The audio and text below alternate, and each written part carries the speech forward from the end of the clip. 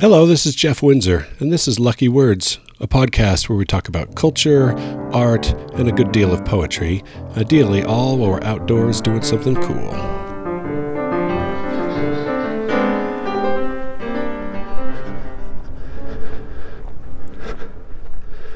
I'm in Utah's West Desert in Tooele County. I am just about 200 yards off of the original Pony Express Trail, right outside the Rush Valley station.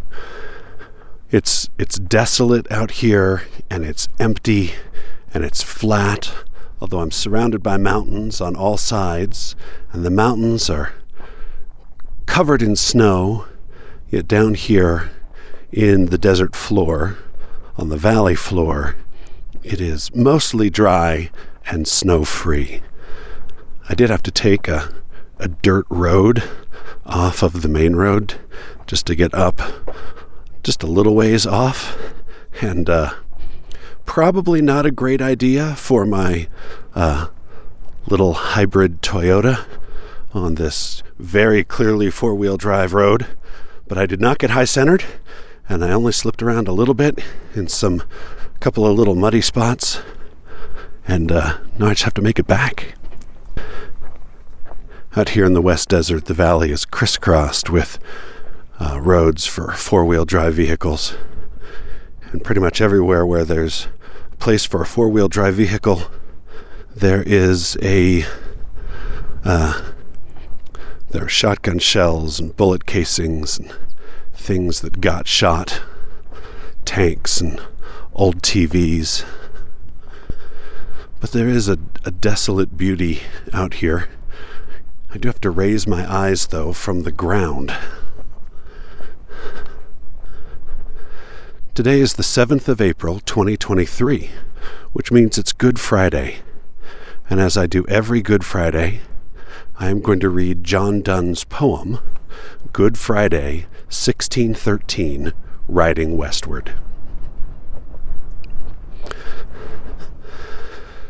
Let man's soul be a sphere, and then in this the intelligence that moves, devotion is. And as the other spheres, by being grown subject to foreign motions, lose their own, and being by others hurried every day, scarce in a year their natural form obey, pleasure or business, so our souls admit for their first mover, and are whirl'd by it. Hence is it that I am carried towards the west this day, when my soul's form bends toward the east. There I should see a sun by rising set, and by that setting endless day beget. But that Christ on this cross did rise and fall, sin had eternally benighted all. Yet dare I almost be glad I do not see that spectacle of too much weight for me. Who sees God's face, that is self-life, must die. What a death were it then to see God die! It made his own lieutenant nature shrink. It made his footstool crack and the sun wink. Could I behold those hands which span the poles, and tune all spheres at once, pierced with those holes? Could I behold that endless height, which is zenith to us, and to our antipodes humbled below us? Or that blood, which is the seat of all our souls, if not of his made dirt of dust? Or that flesh, which was worn by God for his apparel, ragged and torn? If on these things I durst not look, durst I upon his miserable mother cast mine eye, who was God's partner here, and furnished thus half of that sacrifice which ransomed us? Though these things, as I ride, be from mine eye, they're present yet unto my memory. For that lookest towards them, as thou look'st towards me, O Saviour, as thou hangest upon the tree. I turn my back to thee, but to receive corrections, till thy mercies bid thee leave. O, think me worth thine anger, punish me, burn off my rusts and my deformity, restore thine image, so much by thy grace, that thou mayest know me, and I'll turn my face.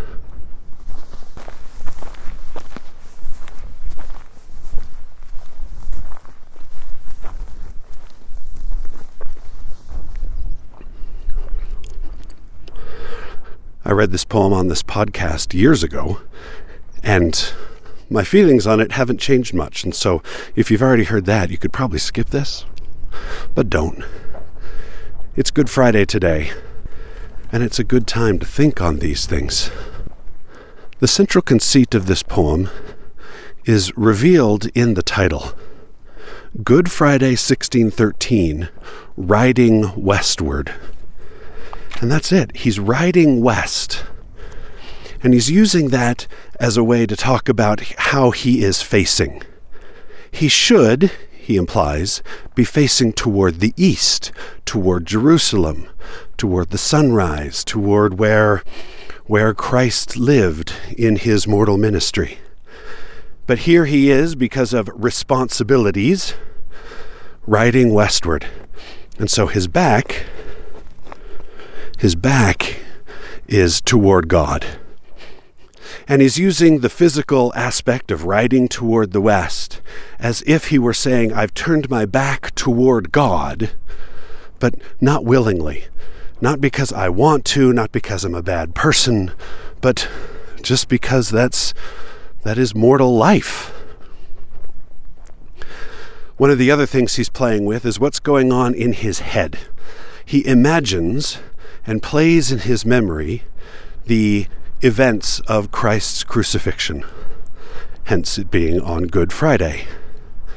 And so he describes the hands, he says, which span the poles and tune the spheres, pierced by holes, or his body, ragged and torn, and then makes his interesting Catholic move, which we somewhat expect from John Donne. Even though he wasn't a Catholic, he still kind of was in his heart. And he says, well, if I can't bear to think about Jesus, if that's too emotional for me, maybe I should instead just think about Mary. It's the final lines of this poem, though, that really get me. He says, though these things as I ride be from mine eye, they're present yet unto my memory. So, they're not present to his eye, he's not actually looking at them, but they are in his memory. They're inside of his head. For that, he says, which is his memory, his mind,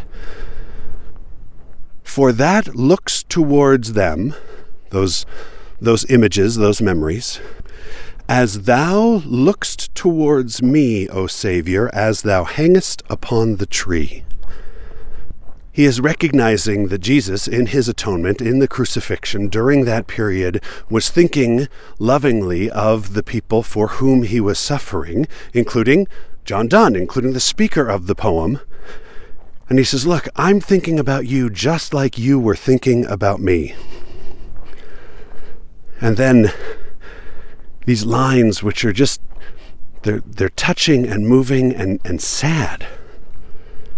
He says, I turn my back to thee, but to receive corrections, till thy mercies bid thee leave. So where he said at the beginning, oh, my back is toward you just because I have these other responsibilities. And now he shifts it and says, no, it's because I need to be punished, because I need thy help. Oh, think me worth thine anger, he says. Wow. That just... There is something beautifully pathetic in that. And I don't mean pathetic in a bad sense. I mean pathetic as in evoking pathos. Think me worth thine anger, punish me. And then he explains why he wants to be punished. He says, burn off my rusts and my deformity, restore thine image. So he wants to be punished so he can be perfected. He wants to suffer so he can learn. He wants to feel pain so he can grow. So that he can, as he says, have the image of God restored to him. Restore thine image so much by thy grace, that thou mayest know me, and I'll turn my face. So he's saying, I've only turning my back, I'm only headed westward, metaphorically and physically, because I'm not worthy. And so he begs God to help make him worthy.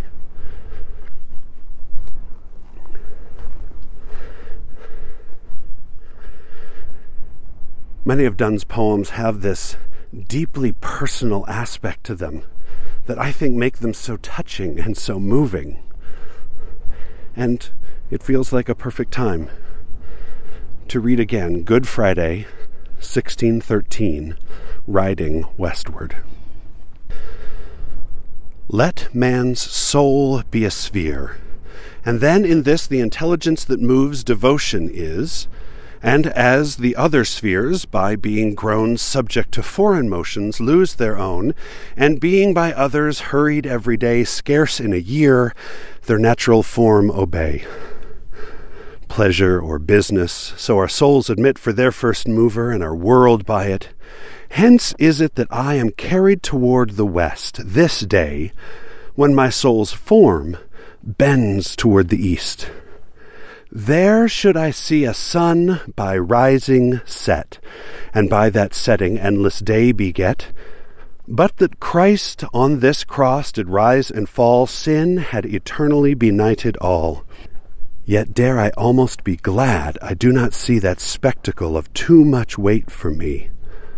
Who sees God's face that is self-life must die? What a death were it then to see God die! It made his own lieutenant nature shrink.